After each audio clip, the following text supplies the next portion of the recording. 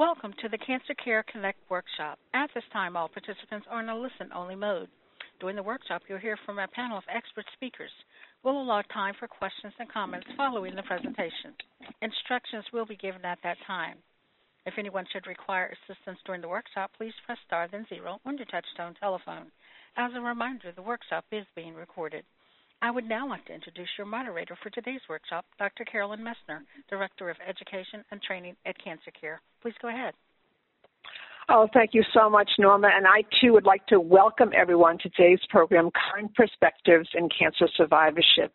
This is such an important program that we're offering today. This workshop is one that I know is highly regarded by all of you on the call today, and it's wonderful to be able to offer this program with such wonderful speakers.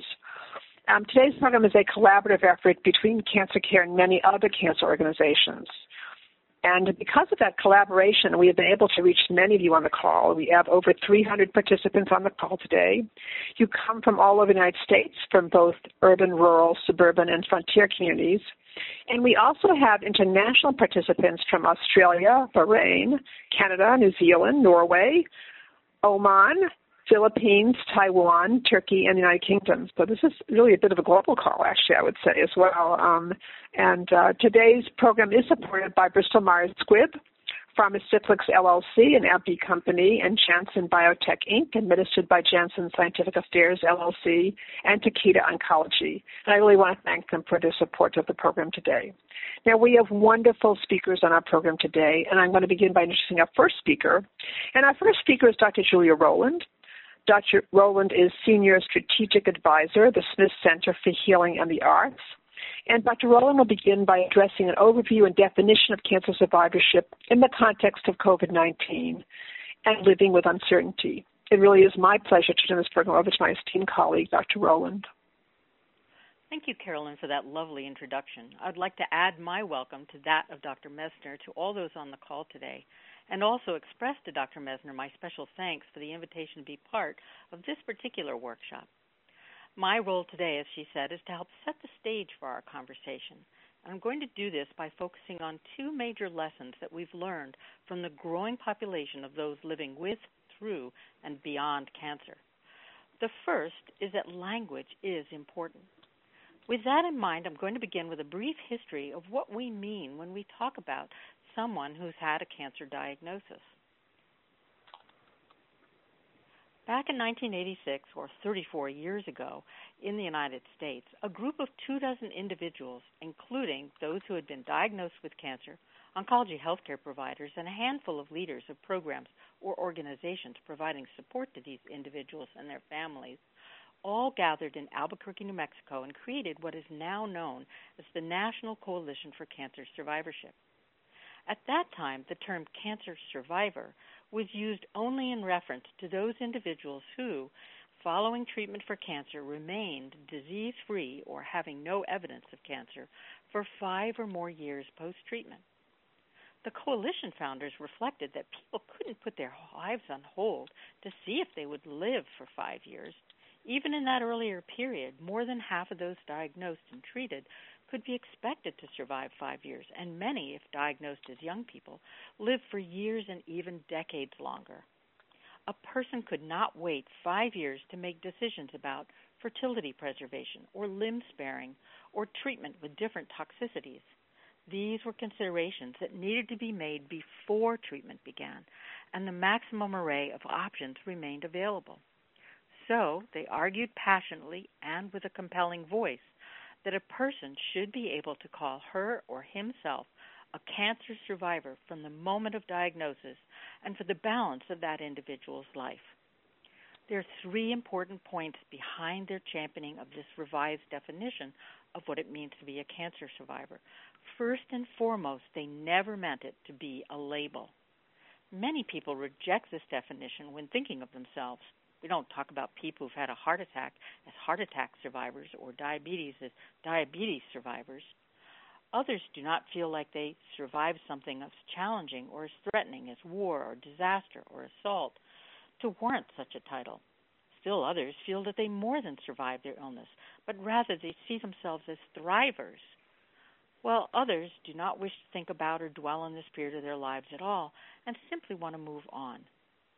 Regardless of how one feels about the label survivor, the coalition founders did want to convey to those who have cancer a clear message of hope, that there is good and meaningful life after cancer, no matter how long that life is, and that should be acknowledged and pursued.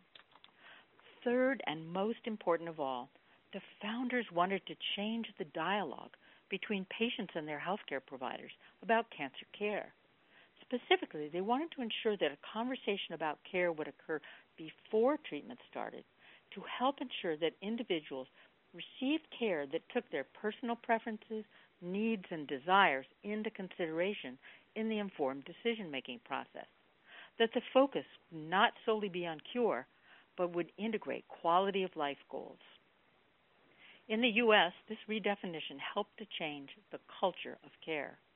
While this has not been embraced universally, the growing number of cancer survivors around the world living longer has slowly shifted the focus of care to one in which attention is increasingly paid to the health span, or how long a person can live in good health, not merely lifespan or length of survival of all of those treated. Language is important, and survivor and survivorship are two different terms.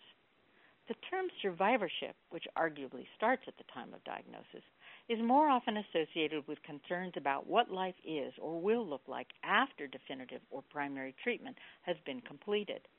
This includes a focus on long-term and persistent effects of the cancer, the late occurring effects appearing months or years after the treatment ends, interventions to prevent and mitigate these adverse effects, and how and what cancer follow-up care should be delivered when, where, and by whom to maximize the health and well-being of those living with and beyond cancer. And you'll be hearing more about this from our following speakers. The second major lesson learned from survivors is that cancer is not over when treatment ends. Cancer and its treatments have the capacity to affect virtually every aspect of an individual's life: physical, emotional, cognitive, social, financial, existential. Some people experience few adverse effects, while others experience many. We're not very good yet at predicting who will be at greatest risk for some of these effects, although we are getting better. And our interventions to prevent and control these is improving, as the next two speakers will discuss. In terms of cancer's lessons, I have come to think of these differently in this era of COVID-19. A woman in one of my support groups recently reflected to us that living in this period felt like experiencing a crisis, here cancer, embedded within a crisis, the virus. Certainly the dramatic changes in all of our lives and concerns for risk of virus exposure, in particular among those who are older and carry a cancer history, two identified high-risk groups, have made life far more stressful. And yet, I feel that in many respects, cancer survivors have much to teach us. First, many have become masters of living with uncertainty, dealing with the unknown. Second, they know intimately what it is like to have their world turned upside down overnight, whether it's hearing the words, "you have cancer," or "we are in the midst of a global pandemic." Third, cancer survivors know what it is to try and find peace with a new normal. This is actually a term we've been using for over 20 years in the context of cancer to help people think about and adjust to life after cancer. It's now being employed to think about adaptation to life in the wake of the coronavirus.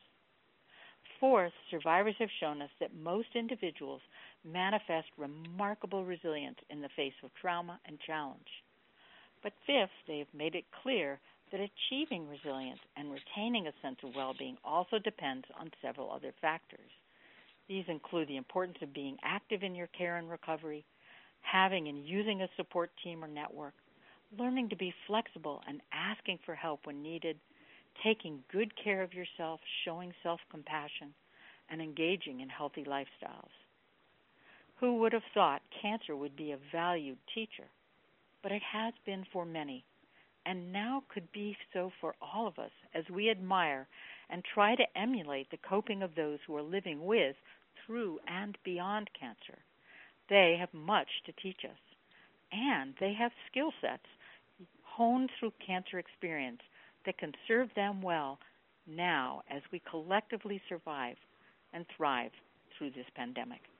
Thank you. Oh, thank you so much, Dr. Rowland. That was outstanding, really. So, and also the lessons learned and how they've been applied to dealing with COVID-19. Thank you so much. I know there'll be questions for you during the Q&A. Thank you so much. And our next speaker is Dr. Deborah Mayer. Dr. Mayer is Interim Director of NCI's Office of Cancer Survivorship, Division of Cancer Control and Population Sciences, National Institute, Francis Hill Fox Distinguished Professor, School of Nursing, Director, Cancer Survivorship, UNC Lineberger Comprehensive Cancer Center, University of North Carolina, Chapel Hill. And Dr. Mayer will be addressing managing post-treatment side effects, late effects, and quality of life concerns, including fear of recurrence. It's really my great pleasure to turn this program over to my esteemed colleague, Dr. Mayer. Why, thank you very much. And that was a wonderful setup for all of our conversations today, and so beautifully put, Dr. Rowland. That was very nice. I want to just talk about sort of what happens when treatment ends. For those of you who it ends for, some people are on treatment for the rest of their life, some for many, many years. But I'm focusing more of my comments towards the active acute therapy when you've been newly diagnosed. And the most common forms of treatment, of course, are surgery, radiation, and chemotherapy, and then other systemic therapies like immunotherapy or targeted therapies. So much is dependent upon the type of cancer the person has, as well as the type of treatment they have that may influence any kind of side effects they may have. When we talk about long-term effects, we talk about effects from the disease and treatment that don't go away after treatment ends. A classic one of that is fatigue. Many people are very tired during treatment. We encourage being physically active, but the fatigue is very real, and it's very different than other kinds of being tired that you may have felt.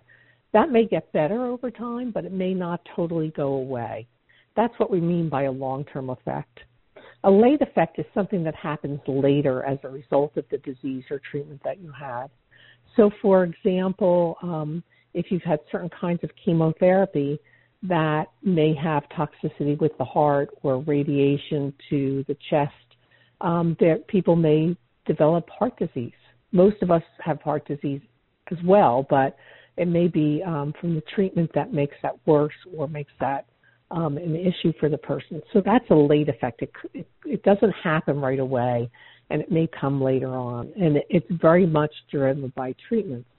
So if you don't know what you may be at risk for, those are good questions to ask your doctors and nurses when you see them. And if they have not told you or written that down, it's something you should ask them to do, is what are you at risk for based on what you've had, both in the short term and in the long term. There's a couple of other sites that you can go to if you develop your own survivorship care plan. You need to know the names of the drugs you were treated with, the type of cancer you have, and possibly the stage of cancer that you have, and go to something called OncoLife, ONCOLIFE, and that's oncolife.oncolink.org. And you can create your own survivorship care plan, which you'll be hearing more about in a little bit. But in doing that, by filling out the type of cancer you had and the treatment you had, it will give you a list of potential long-term and late effects. It doesn't mean you're going to get all of those, but it will give you more of a comprehensive list. And another place you can go do that is a website called Journey Forward. And then you can find other information about some of those effects that you learn about at cancer.gov or cancer.org. The American Cancer Society or the National Cancer Institute has information about that. So you may see a long list of things, but you, because of your treatment, may only be at risk for some of those things and not all of those. So don't get too upset or worried about this long list until you've clarified with your doctors or nurses what it is you've had and what that might be. There are also newer ways that we're finding to try to prevent them or to minimize them and help you manage them. So, for example, one of the long-term effects may be numbness and tingling in your hands and feet from some chemotherapy drugs. They tend to get better over time, but after about a year or so, you may be stable at, a reduced level of the peripheral neuropathies, which is what it's called. But it may not totally go away or not go away in every area that you felt it. And that's the thing you will then have to learn how to live with, because that may be a permanent late effect or long-term effect that you have. So again, there are some things that we're doing, such as exercising, that may help fatigue. There's some studies to look at whether exercise during treatment helps with peripheral neuropathies as well. And as that gets better, we'll be recommending them to people as they go through treatment as a way to prevent or minimize some of these effects that people experience. Some people get through scot-free and don't have any long-term issues. Other people seem to have everything in the book, but everybody's different. And so you're going to have to figure that out with your team, including your primary care provider, as you go along. Now, what that means is everybody wants the life they had before they were diagnosed, but because of what you go through, it does not mean that you're going to be able to get that whole life back exactly as it was. And you're going to be hearing more about finding your new normal. Most people say, I don't want a new normal. I want my old normal back. But it means learning to live your life with whatever effects that you may have physically or emotionally or spiritually or relationship-wise, and that may change. And that has to do with, what's your overall quality of life going to be looking like. And so, again, your quality of life may be different. And I like to think about it from a model of quality of life, of thinking about 4 buckets. One being how well you're doing with your physical well-being, another for your psychological well-being, another for your social well-being, and another for your spiritual well-being.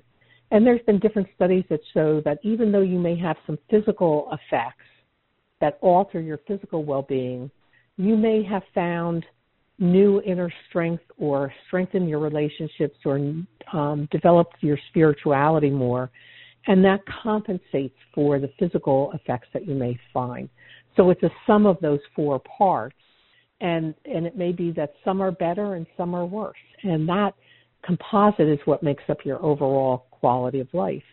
And so I usually tell people during your diagnosis and treatment, it can take up to a year to get through treatment or get all this done, but it can take up to another year to recover physically and emotionally what you've been through. And so sometimes you're not going to know what that new normal or your new quality of life is going to look like for up to 2 years after you've been diagnosed and treated, which requires a lot of patience and periodic reflection as to how you're doing and trying to live a life that maybe facilitates a recovery for yourself. And that takes some planned thinking about what do you want to do differently than you had before. You might want to eat better or drink a little less or exercise a little more or do any number of things that may help you get refocused on what your quality of life is going to be. Another part of that quality of life that comes into perspective is most people worry about their cancer coming back. So that's not abnormal at all. The fear of recurrence is natural because nobody can promise you your cancer is not going to come back. The risk of it coming back may be very low, but it's never quite zero. And so the difference between you and somebody else in the population is you are more aware that something else could happen again. Where most of us get out of bed and don't think about those kinds of things, that may be something you worry about. And what I have found has been helpful for the people that I have worked with is something, a framework that I have used, and it's called theory of illness, in the sense that when you get diagnosed with cancer, there's cancer's in the front seat with you while you're driving, and it's taken your GPS away, and you don't know where you're going. You have to just follow where the cancer tells you, and it's very unsettling. You're not in control. You have somebody in the front seat with you you don't want there. As treatment ends, cancer gets in the back seat, but you can still see it in the rearview mirror. But you have your GPS back, and you either have nobody in the front seat or somebody you'd prefer to have there, but it's in the rearview mirror. And then over time, it gets out of the car, and you can only see it farther away, to the point where over time, sometimes years, it becomes a little speck on the horizon. However, when you're due to come back in for a checkup or to get it back for a test that you need to have, it will be back in the front seat with you. And that's very normal, which is it stirs up all those feelings, especially if you're going back to the same place you were diagnosed and treated at. Just walking through the lobby of a hospital or the clinic may stir up feelings for you. And that, again, is pretty normal because it brings back a lot of memories.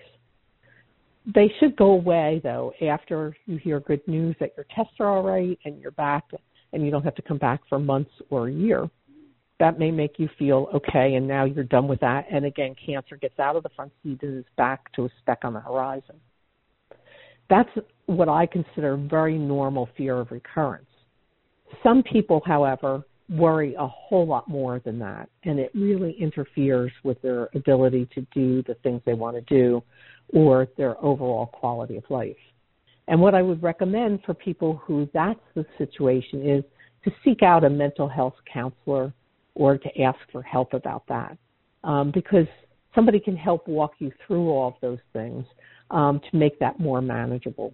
But it never really totally goes away. And so just to realize that's a normal part of recovery, and it's something that you should be aware of so that the week before you're due for big testing, like getting CAT scans or a new mammogram, is not the time to make major life decisions like quitting your job or getting a divorce or buying or selling a house or things like that, but to wait till afterwards when you're not reliving all those concerns that you've had.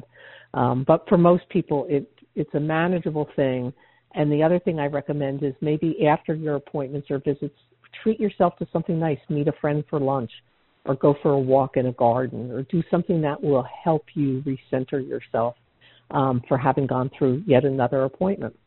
So those are, an overview of some of the things that can happen to you after your treatment's over. For a lot of people, all of this becomes the new normal, which you'll be hearing more about, but it also becomes a little bit easier to live with as it becomes more familiar and less uncertain. And with COVID, we're all learning to live with uncertainty about whether we're still having to stay in our house or leave or when this is going to be over or am I going to get it and how sick will I be. And in many ways, that parallels what people with cancer worry about, all the uncertainty with unanswerable questions. And as Dr. Rowland talked about, you will be teaching a lot of us about how to manage that better because you've been doing that for quite a while. So I'm looking forward to hearing to the other speakers, and hopefully you'll find some benefit from all these. Remember, you can always go to OncoLife or Journey Forward to create your own survivorship care plan. And two good websites for credible information is the National Cancer Institute at cancer.gov and the American Cancer Society, as well as the materials that are at Cancer Care, and which you've already found to be on this call, which have excellent support services and resources. So thank you very much. Oh, thank you very much, Dr. Mayer. That was really outstanding and really did help people to really recognize that that the fear of recurrence is a part of dealing with survivorship and the putting it in perspective and then when to seek help. So it's really important. So thank you so much. And I know there'll be questions for you during the Q&A as well. Thank you. And our next speaker is Dr. Guadalupe Palos. Dr. Palos is Clinical Protocol Administration Manager, Office of Cancer Survivorship, University of Texas, MD Anderson Cancer Center. And Dr. Palos will be addressing the importance of survivorship treatment summaries and finding your new normal. it's really my great pleasure to turn this program over to my esteemed colleague, Dr. Pebos. Thank you, Dr. Messner, for that introduction, and good afternoon to all of you listening in on this call. Dr. Rowland and Dr. Mayer discussed two topics that will also impact my discussion, particularly on the one on finding a new normal. The subject that Dr. Rowland discussed, uncertainty, will also impact this. So we have uncertainty and fear that are two of the topics that, are going to remain throughout my discussion. As noted by both of our speakers, cancer survivors may have different levels of uncertainty and fear that remain with them for their entire life. So in that context, what are some of the tools and action steps a cancer survivor can use to cope with these feelings and thoughts? And in the next few moments, I'm going to focus on two subjects that may help: the role of treatment summaries and care plans in a cancer survivor's life. And the second is then to share some tips on how to find that new normal. Survivorship. Dr. Rowland gave us a wonderful history context or historical context of survivorship. And again, one of the things that is important to note is survivorship was first introduced by a physician who described his own experience as going through phases of survivorship. And those phases were like acute, intermediate, and long-term. The acute, the goal was usually to achieve remission, and we've heard both of our speakers address the importance of that. The intermediate stage was looking more at the recovery from acute effects and then maintenance and remission again. And then the long-term goal was really expanded then, and that was to maintain health, obtain steady employment or employment in some way, and then to maintain functional and emotional well-being. So the concept of survivorship, again, received widespread recognition in the landmark Institute of Medicine report. And this was called From Cancer Patient to Cancer Survivor. And it is available on the Institute of Medicine website for free if some of you would like to kind of peruse that book. It has many interesting things in it. The IOM report recognized a dramatic increase, and it still continues, in the number of cancer patients and survivors. The report also identified key areas in health to monitor, and then they developed some standards to maintain the wellness of survivors. And with this report, there was an emergence of cancer survivorship care as a subspecialty. The IOM report also identified 4 key elements of cancer survivorship care. The first was cancer surveillance, and many of you are familiar with that. It's watching for new or recurrent cancers. The second was, again, as Dr. Mayer said, talking about or looking for late and long effects, and that is watching for the symptoms or other changes in your health. The third was cancer prevention and screening or health promotion activities, and those would be lifestyle changes and participating in screening for second cancers. And the fourth one was looking at psychosocial issues, and that was keeping good mental health after cancer and getting back to a normal life. Now, that last one that I spoke about, psychosocial issues, is the one that comes up again when we're talking about uncertainty and fear of recurrence. Each of these 4 elements were then organized into a document referred to as a treatment summary plan. But this document is, in fact, 2 different documents. And so there's 2 different documents that make up this treatment summary plan. The first is a history, so to speak, of your entire treatment over the course of your diagnosis. It provides the background, which can be shared with your primary care provider or other healthcare professionals if needed. The second document is referred to as the Survivor's Care Plan, and I believe this is the most important tool a survivor can use to maintain their own health and wellness. It provides a roadmap, so to speak, of action items one can proactively participate in and helps to gain the control of their health by incorporating several self-management strategies. This document also can be a tool for your healthcare providers because it gives them a profile of your journey and what your needs will be. At times, it may be the survivor's role or even the family member or the caregiver's role to educate the provider, particularly if you return back to communities that maybe don't have many oncologists readily available, you're rurally isolated or whatever. But again, you may be called upon to educate your provider by asking them about a treatment summary plan if one is not given to you after your treatment. Or again, maybe you can even bring your own treatment summary plan that was developed at another facility and share that with your primary care provider. When you receive this document, remember to store it in a place where it may be easily accessible, so you may use it as needed.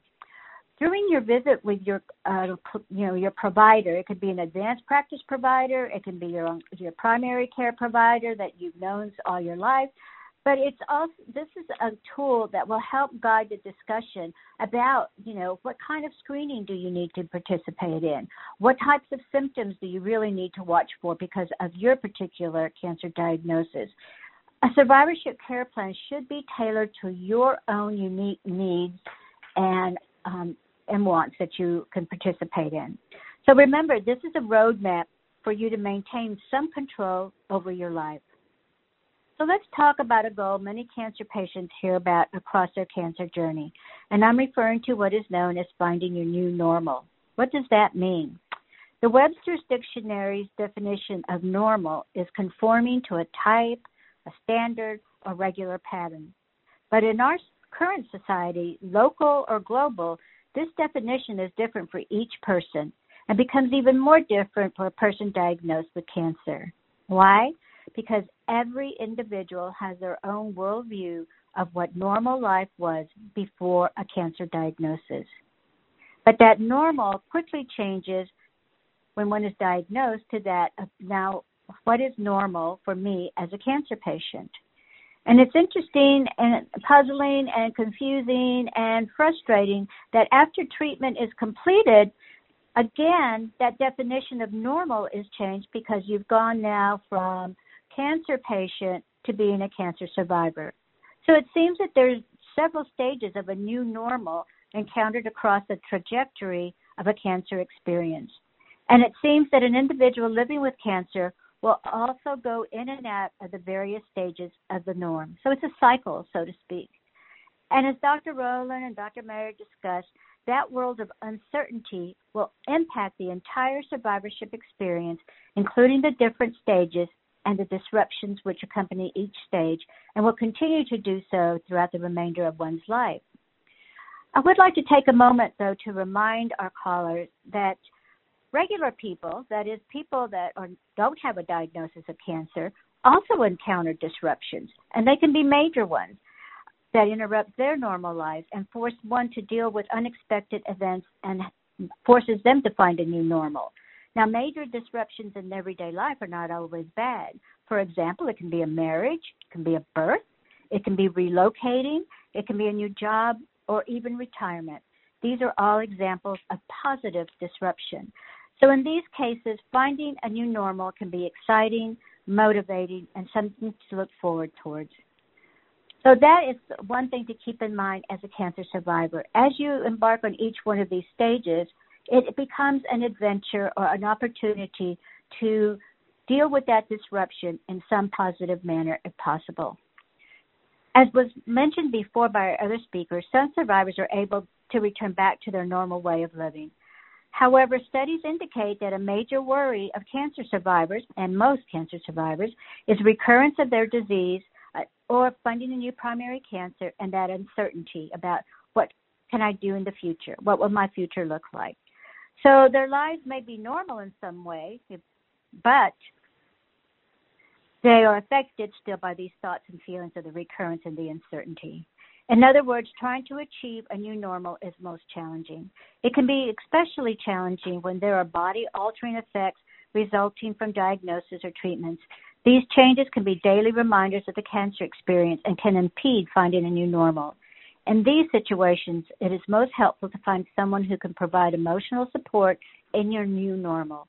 For instance, support groups are available by virtual conferences now, thanks to COVID, or by telephones. There are also healthcare professionals you can turn to, like your psychotherapists, your social workers, psychologists, and others. And then there's also the clergy or the counselors from your faith-based group. And let's not forget one important source of support, and that's our family, friends, and trusted social networks. These individuals can be a source of emotional support and strength. The earlier one seeks help, the more likely they'll be able to develop their own sense of the new normal. And Dr. Fleischman is going to follow up and talk about the types of questions and guidelines you can ask your oncologist about. Remember, survivors can live for decades with cancer in their cancer remission or even when they're cured. During that lifespan, survivors can achieve a new normal by being active members in their long-term care planning, their wellness activities, and maintaining their emotional health. There are also a few action steps that you can take, and I'd like to share some of the tips that given to me by patients and survivors. Well, the first one, as I say, is always remember your mind and body still need a lot of rest to recover from all you've been through. So rest when needed, and that applies to someone who just completed treatment or someone who has been a long-term survivor, 5, 10, or even 20 years out. Find a primary care provider that you trust and that you know will be able to provide care for you and is knowledgeable about caring for a patient who is a cancer survivor. Be a self-advocate in managing your own health. Keep tabs of any changes in your body. Maintain your wellness by participating in annual checkups, screening activities, and become involved in energy balance activities such as exercise and eating healthy. And use your survivorship care plan as a roadmap for maintaining health and wellness. In closing, I'd like to remind our listeners that finding your new normal after cancer may be complicated at times and may often take months or even years. Finding a new normal is a healing process for your body, mind, and spirit. Finding the new normal is a phrase, but more important, it's the beginning of a new adventure, one filled with decisions that must be worked on each day. So be patient and be good to yourself in achieving this goal. This concludes my remarks. Thank you. Oh, thank you so much, Dr. Palos. What a wonderful way to conclude remarks. And just being good and kind to yourself, that's so important. And I know there'll be questions for you. And I know you also, if there are also, I know Dr. Palos always, in addition to questions, if someone wants to make a comment during the Q&A or ask about what has worked for them, we're very open to hearing about your comments as well. So thank you. Thank you so much, Dr. Palos. And our next speaker is Dr. Stuart Fleischman. Dr. Fleischman is former founding director, Cancer Support Services, Continuing Cancer Centers of New York, author, and researcher in oncology. Dr. Fleischman will be addressing current trends in follow-up care with your oncologist and primary care doctor about your survivorship questions and concerns, and guidelines to prepare for telehealth, telemedicine visits so you may focus on key questions to ask your healthcare team. It's my great pleasure now to turn this program over to my esteemed colleague, Dr. Fleischman. Thank you, Dr. Messner, and thank you as well to Dr. Rowland and Dr. Mayer and Dr. Palos for trying to bring a lot of information in a simple and very straightforward way. The remarks that I prepared for today may have been different a year or even 8 months ago, but now with the COVID-19 crisis on our hands, in addition to feeling as a new normal, we are approaching our care from our providers in a slightly different way, and I will try to adjust the things that we would usually talk about and recommend into our new normal. You going for a doctor visit or a visit with one of our providers, of many of the providers in our treatment care team, used to be somewhat straightforward. It meant traveling to their office, to the cancer center, meeting with them, and taking away some information, and maybe having your questions answered, and maybe not all of them. With the current situation that we're in, and when we're trying to minimize the in-person interaction between patients and providers and patients and families and providers and families, we're doing a lot more virtually than ever before. So a visit now may be a telehealth visit on your telephone or your tablet or your computer where you can communicate with your provider through video and audio over the internet. It may be a phone call where the video isn't available. My personal experience is that the phone call often works best when you've met each other beforehand. It's hard to work on audio only when you don't know what each other looks like and don't know what the expressions are, but we're forced to do that these days until the communicable aspect of the COVID-19 virus actually becomes better defined and we know how we can safely meet in person. The third way this may happen is on a portal. A portal would be a patient's entry into the electronic medical record in the provider's office or in the medical center or cancer center where the provider works, where lots of information can be exchanged between patients and their providers and provider to provider. Those often have video conferencing or video and audio capabilities, and some visits are conducted through them because they have a pretty high level of security. So the way we approach this is very different than it was before, and I expect that if Dr. Messner schedules a repeat of this in the coming months, that the information that we'll be dealing with it may be slightly altered, but we're doing the best we can now to make sure that the information is useful to you. So the key questions that I would think come up routinely in whatever medium, face-to-face, on the phone, through a video chat, or through a video conference on a portal, when you're thinking about what happens next after cancer treatment is over, you've heard very clearly that the treatment relationship doesn't end, even though the treatment itself may be coming to an end. Lots of time and effort is spent in maintenance. So the questions that I've seen patients ask, and we've encouraged patients to ask, is what do I need to do? And becoming familiar with the tests that are necessary to take to make sure that if a recurrence or relapse happens, it can be detected as quickly as possible. What tests need to be done to look for secondary cancers that may occur more frequently because someone has had cancer once. Or to maintain the health conditions not related to cancer, but that may have been affected by cancer and cancer treatment. So someone mentioned before about the nerve ending problem that can happen after cancer treatment. Well, for someone with diabetes who may have some nerve ending trouble, the approach may be somewhat different. So these worlds come together when it comes to dealing with the kinds of things everybody needs to do after treatment. So basically finding out what tests do I need, how often do we need to make visits, and that's a harder question to answer under this current condition. What kinds of things do I need to do to self-monitor? Sometimes we have seen patients who have, let's say, had breast cancer and will faithfully do a self-exam of either the remainder of their breast or their other breast. Occasionally we have seen an extreme where someone will do that a few times a day. That's not recommended. So finding out exactly what you need to do to self-monitor, how often you should be looking at the area, where else you should be looking, the kinds of things that you should be doing. But the biggest issue are what changes do I need to make in my daily routine? These are the things that none of us really would like to hear about, but they are eminently important after cancer treatment, and that includes use of tobacco and other drugs.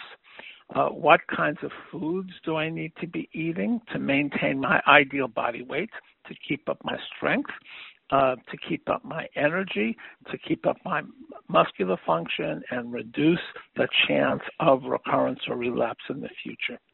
The other sort of unpopular thing is what kind of activity do I need to do? How active do I need to be? How many steps a day do I have to walk? What kinds of things do I need to do to build muscle, retain muscle, and retain flexibility? Very, very important, and often left just to chance. Ask about it. And the other thing that we rarely ask about is how can I get really good sleep? Harder as we all get older, but the kinds of things that I can do during the day as restful periods, if that's a nap, if that's some visualization, progressive muscle relaxation, whatever that would be. So use of substances diet, activity, and rest and sleep. Really, really important questions about what I could do as a patient. The next set of questions, what do I expect my providers to do? And most of our patients say, we want you to make sure that we don't get cancer again, or if we get it, it's found very early. And that, again, involves what kinds of tests need to be done, at what interval, how that interval changes over time. The interval may be a lot shorter after treatment ends and may extend over months or years afterwards. What things do I need to monitor? What things are you going to monitor? How often do I need a scan to check my heart? How often would I need breathing tests? The list goes on and on and on. But knowing what kinds of tests are expected to be ordered and at what interval over what period of time is important information, so you can help plan for your health maintenance. Put your attention where it's necessary and go on living in the new normal, but having put this a bit aside so you can focus on the kinds of things that make life interesting and fun.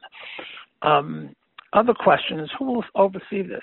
Is it my oncologist or my primary care provider? If it's my oncologist, which oncologist? I've had many. I've had a surgeon. I've had a radiation oncologist. I've had a medical oncologist. There are many other specialists that I've seen throughout my cancer treatment. Who's in charge of this? Next question, how will they communicate with each other? It used to be that people saw each other in the hallway, either going on rounds to see patients in the hospital or going to conferences. That's not happening as much anymore. So how will they communicate? Do they talk to each other on the phone? Do they send each other text messages?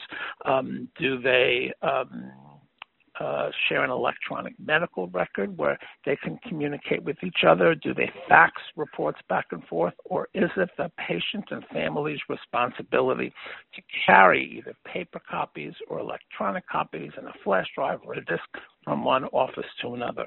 We could probably spend an hour or more discussing if that's fair or if that's the best way to do things. But in the fractured environment that we practice now, sometimes that is the default choice. So find out how your providers are going to be communicating with each other back and forth. And I think a lot of information has been given already about how do I find out about all this. Your provider's office, especially those who work at comprehensive cancer centers, accredited cancer centers where there are lots of other people around who can help reinforce this message. Some of this you find out there, but many of our patients, especially when they feel like they haven't gotten good information from the providers, go online and read. Please read trusted sites. There's a lot of bad information out there. There's a lot of good information out there. Read the good information on trusted sites. There are a number of educational opportunities. Again, those used to be in person. Now many are online. Some are on the phone, as we're doing today. Some are on the internet that are audio and visual, not just reading information. Or, as you will hear about, to consider a support group. So in a very short time, I think these are the kinds of questions that you need to ask, that you need to think about, that your providers need to be able to answer. And you're hearing about lots of ways that you can get information from trusted sources, good information, if those questions are not answered by your healthcare team. I will stop here. Thank you, Dr. Messner, for including me in today's seminar. Oh, thank you so much, Dr. Fleischman. That was really excellent. Thank you. And I'm going to, in an excellent presentation, I have to say, and a lot of important areas that you covered, so thank you. I'm going to just say a few words about cancer care services, and then we're going to take questions. So please get ready, because our speakers are here to answer your questions as well. So I will try to take as many of your questions as possible. I'm Carolyn Messner. I'm an oncology social worker, and I'm Director of Education and Training with Cancer Care. I just wanted to go over with you the services at Cancer Care, the programs and services offered by Cancer Care. They are free. We offer practical, and they're national in scope as well. They are, we do offer financial and practical assistance. The financial assistance is for people in the U.S. If people internationally have financial questions, they certainly can pose them to our staff. We will try to find resources for you. And we also do offer support to people, a chance to talk with one of our oncology social workers about your concerns or questions and help to connect you to services that would be helpful to you. And we also do have a whole system of really, if we don't have what you need, of really connecting you to places that do have them. We're talking about a national, large country of lots of different resources, and so we definitely certainly want to be sure that we have all the resources you need, whether they be locally or whether you participate in some of our own national resources as well. You can contact Cancer Care by either calling our Hope line at 1-800-813-4673 or visiting our website at www.cancercare.org. And for our international participants, you may post on our website your questions and concerns, and actually people in the U.S. may do the same. And for people in the U.S. who wish to call our 800 number, we do have staff, designated oncology social workers there to address and answer your questions and help you. So that's a wonderful resource for all of you. And now we have time for questions, and so I'm going to ask Norma to bring all of our speakers on board, and we're going to move on to our questions. And Norma, if you can explain to everybody how to queue up for questions, and we're going to try to take as many of your questions as possible. Norma? Thank you. Ladies and gentlemen, if you would like to ask a question, please press star then on your touch-tone telephone. If your question has been answered or you wish to remove yourself from the queue, you may press the pound key. Those of you on the web may submit questions by clicking Ask a Question. Again, to ask a question, please press star then number 1. Excellent. And we have some questions from our online participants. So this question here is,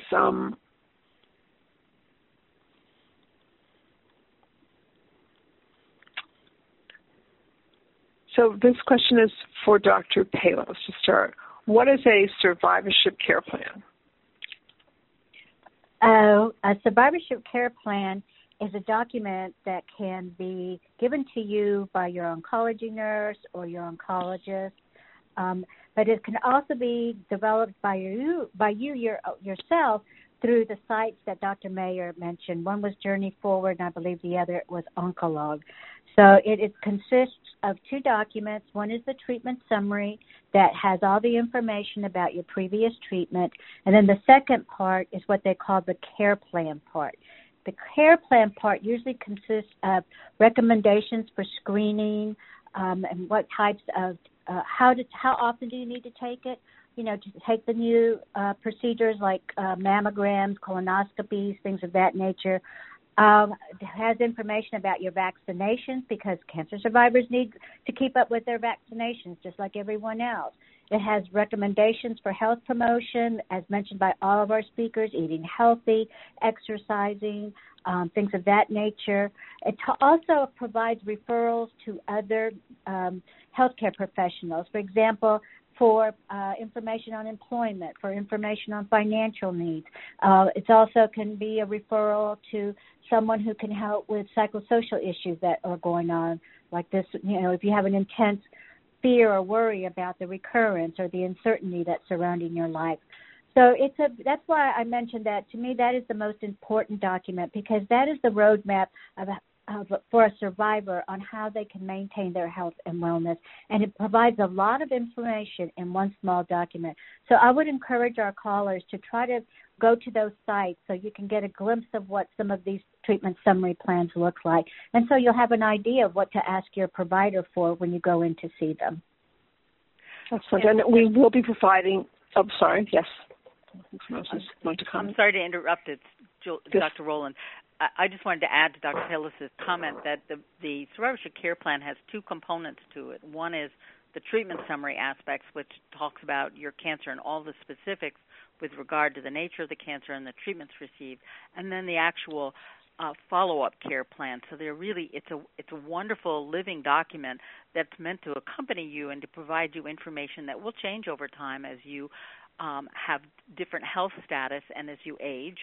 So that's very important. I will also note that the Journey Forward site no longer exists. That has been taken off the web, unfortunately. But if you write in or type in Cancer Survivorship Care Plan, it will take you to other sites. One in particular is the American Society of Clinical Oncology, or ASCO, has wonderful information for building a care plan. So just so you know, there are resources online.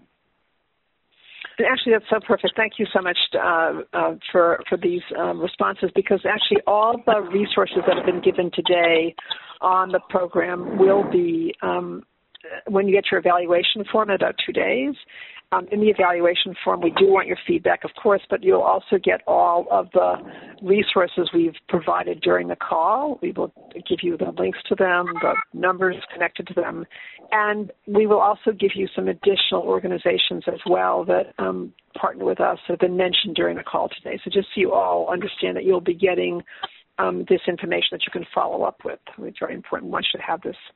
And we have another question now for Dr. Mayer. So I'm not sure why I always feel so tired. Is fatigue normal for cancer survivors, and what can I do? So although you addressed this in part, if you could say a little bit more about this for this particular caller. Absolutely. Fatigue is the number one symptom cancer survivors claim, and it's a very difficult thing. It's sort of like you're missing your reserves. Usually people after a good night's sleep may feel rested in the morning. Sometimes cancer-related fatigue does not make you feel rested. It never totally goes away. And so what you want to do is analyze your own pattern of fatigue. Is it worse in the morning? Is it worse in the afternoon? What makes it better? What makes it worse? And then just try to adjust your activities to that. So, for example, if you have an important event in the evening, and you know you run out of steam around 4 or 5, you might want to take a nap before the evening event, or not schedule many things during the day to protect your energy levels. It is something you have to think about, like putting money in the bank and taking money out. If you don't put money in the bank, you're not going to be able to withdraw. So that you have to think of that as a commodity, your energy, that you have to store, and when you use it, you have to replenish it. So physical activity is the one thing that is known to increase people's energies, even with cancer fatigue. And so if you're currently not active, including just walking is a wonderful thing to do. And if you don't walk very much, you can do, walk a certain distance for 5 or 10 minutes, and the next day do 10 or 15, and the next day 20. And what you really are aiming for is to walk about 20 to 30 minutes at least every single day, and maybe more on some days and less on others, or some other kind of physical activity like getting a bicycle or a treadmill or an elliptical, or just walking around the block in your neighborhood, if that's feasible for you. So the other is to maintain a normal bedtime routine, so that you don't stay up really late or sleep in really long, and keeping that steady even over the weekends. And then if you need to take a nap, do not take one that's hours long, because that will make you feel groggy and not as refreshed as you will with a shorter one. So, for example, when I need a power nap, I will set my alarm and do 30 or 45 minutes and then get up, and that will restore me. But the fatigue from cancer definitely feels different, and you start wondering, is there something wrong with me? And it's certainly good to have a good checkup so somebody can check your thyroid levels and other kinds of things. But again, fatigue is the most common complaint that cancer survivors have. Thank you. And a question from one of our telephone participants, Norma? Jennifer G., your line is open. Please ask your question. Oh, hi. I have a question for Dr. Palos, and this may go in the resources when it's mailed out, but she mentioned Institute of Medicine, a specific survivorship report that we could view for free online. What was the name of that report? Sure. That was the Institute of Medicine report that's called From Cancer Patient to Cancer Survivor. So if you Google or you just put in the website from cancer patient to patient survivor, patient survivor, cancer survivor, it should bring it up. And then it'll let you download chapters, or you can download the whole book if you'd like. Great. Thank you so much. And you may have to register, but that's just so they can keep track of who's accessing the website and what books they're getting, okay? But there is no fee. Great. That's a great resource to everybody. Thank you. Thanks. Great question. And we have another telephone question, I believe, as well. Our next question is from Angela T. Your line is open. Oh, hi. I still go for testing every 3 months, right? And it's been 2 years now. But I'm a bit of a stress eater, so how could I help manage that? Sorry. Well, thank you for that question. Dr. Rowland, could you address that? Sure. I mean, I think if you're on a schedule of every 3 months, you have to expect that you're going to have some higher anxiety levels. If you're starting to worry a month ahead of your visit, it gets to the point where Dr. Mayer was talking about the fact that you might want to learn some relaxation techniques and recognize that those follow-up visits tend to be stress triggers, and cut yourself a little bit of slack around those. But they shouldn't be preoccupying you all the time. It's that goal to try and get the cancer to be somewhere in the distance in your car. I love that analogy. Park it back somewhere. If it's in the front seat all the time with you, you might want to see about whether counseling would be helpful. And also talk with your clinician about when you might transition away from every 3 months to maybe every 6 months. Could that be a possibility for you, given your particular circumstance? Excellent. And Dr. Rowland makes such an excellent point that your center, of course, in addition to your physician, includes so many other healthcare providers, and including oncology nurses, oncology social workers, patient navigators, people to help with these concerns that you have, dietitians, really lots of people that you can see. And so physical therapists, lots of people you can see, and so ask about that and let your healthcare team know that you're having these experiences. And this will be our last question. After stage, this would be for Dr. Fleischman. After stage 3 HER2 positive breast cancer 3 years ago, treatment is complete. What is follow-up testing and absence of symptoms? So if you could answer this in a general way in terms of, just a follow-up when you're not symptomatic. Yeah, that's a difficult question to answer in general. Follow-ups would include, and depending upon your other health conditions, if you're healthy, if there's something, another health problem that you've had even before the cancer, would include visits to your healthcare team. It may be the oncologist, it may be the advanced practice nurse, or physician's assistant, it may be the breast surgeon, it depends. And I'm not trying to be vague, but there's no one formula for everybody. It really is somewhat individualized. But visits, some now may be virtual, some obviously in person, some scans, whether that's a mammogram of both sides, one side, hard to know. Visits with a gynecologist, perhaps to check for HPV in a cervical exam and a pap smear. Maybe it's hard to know what other circumstances are, but visits to those sorts of professionals, some tests, possibly scans to check if the chemotherapy that you may have had, and I don't know what you've had, has had any effect on heart or other organs. Those kinds of activities that may be spaced out over longer periods of time as you move further away from the end of treatment. And as I mentioned before, it also includes the kind of things that you can do for yourself that your treatment team can't do for you, as far as activity and exercise, good sleep and rest, and the proper nutrition. And it is hard to expect your team to be able to have all that information specifically for you, but they can recommend a good physical medicine rehabilitation specialist or physical therapist or personal trainer, depending upon your needs, a good nutritionist who understands about cancer, and many disciplines can teach relaxation exercises. And that's a lot of things to do. But that's often the success to really moving beyond the cancer and getting back to a really good quality of life if that's possible.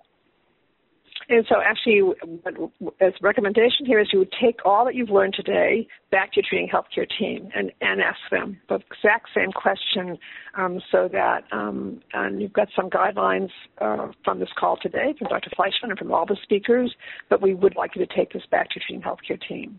I actually want to thank all of our speakers. They have been phenomenal. I also want to thank all of you who have asked questions both on the telephone, which really enhances our call. It gives a chance to have a bit of a dialogue between our participants and our speakers. It's really important, so we thank you for that as well. And I know there are many more questions in queue, so I do want to wrap this up. However, I do want to say a few things that hopefully will be helpful to you. For those of you who asked a question during the call or heard someone else's question and it made you think of another question or still have questions, your healthcare team is always, of course, the best place to ask your questions, whether it be you pick them up, call them up on the phone, tell them you have some questions you want to ask them, set up an appointment, whether it be a telehealth visit or depending on where you are in the country, whether they're seeing people in their offices, you would just determine that with them or in the world what would be the best way for you to get that help. But certainly calling on the phone is a very good way first to start with you have some questions you need to have answered. And then it's important that you get the information that you need. And your healthcare team does consist of lots of different people, and they also know you very well, and they can refer you to others on that team. And for those of you who still have medical questions, we've given you a number of resources to contact for credible information, and you'll be getting that in your evaluation forms when you get those as well, in about 2 days, actually. And for those of you who wish to pursue services from Cancer Care, you may either call us on the telephone or visit us on the website for those services. Most importantly, as we conclude our call today, we do not want any one of you to feel alone. Well, it is true that with social isolation and indeed with just sometimes feeling alone, it is normal to feel alone. But we don't want you to feel so alone that you don't realize that there are lots of resources out there for you. Many organizations, Cancer Care being one of them, there are many nonprofit organizations that are out there that can help you. Your healthcare team can help you. And so we want you to know that although you may feel terribly alone, know that there are places you can call to get assistance and help. And that's really most important. And I actually want to thank you all for your participation today. I want to wish you all a very fine day, and thank you all. Ladies and gentlemen, thank you for your participation. This concludes the workshop. You may now disconnect. Everyone have a wonderful day.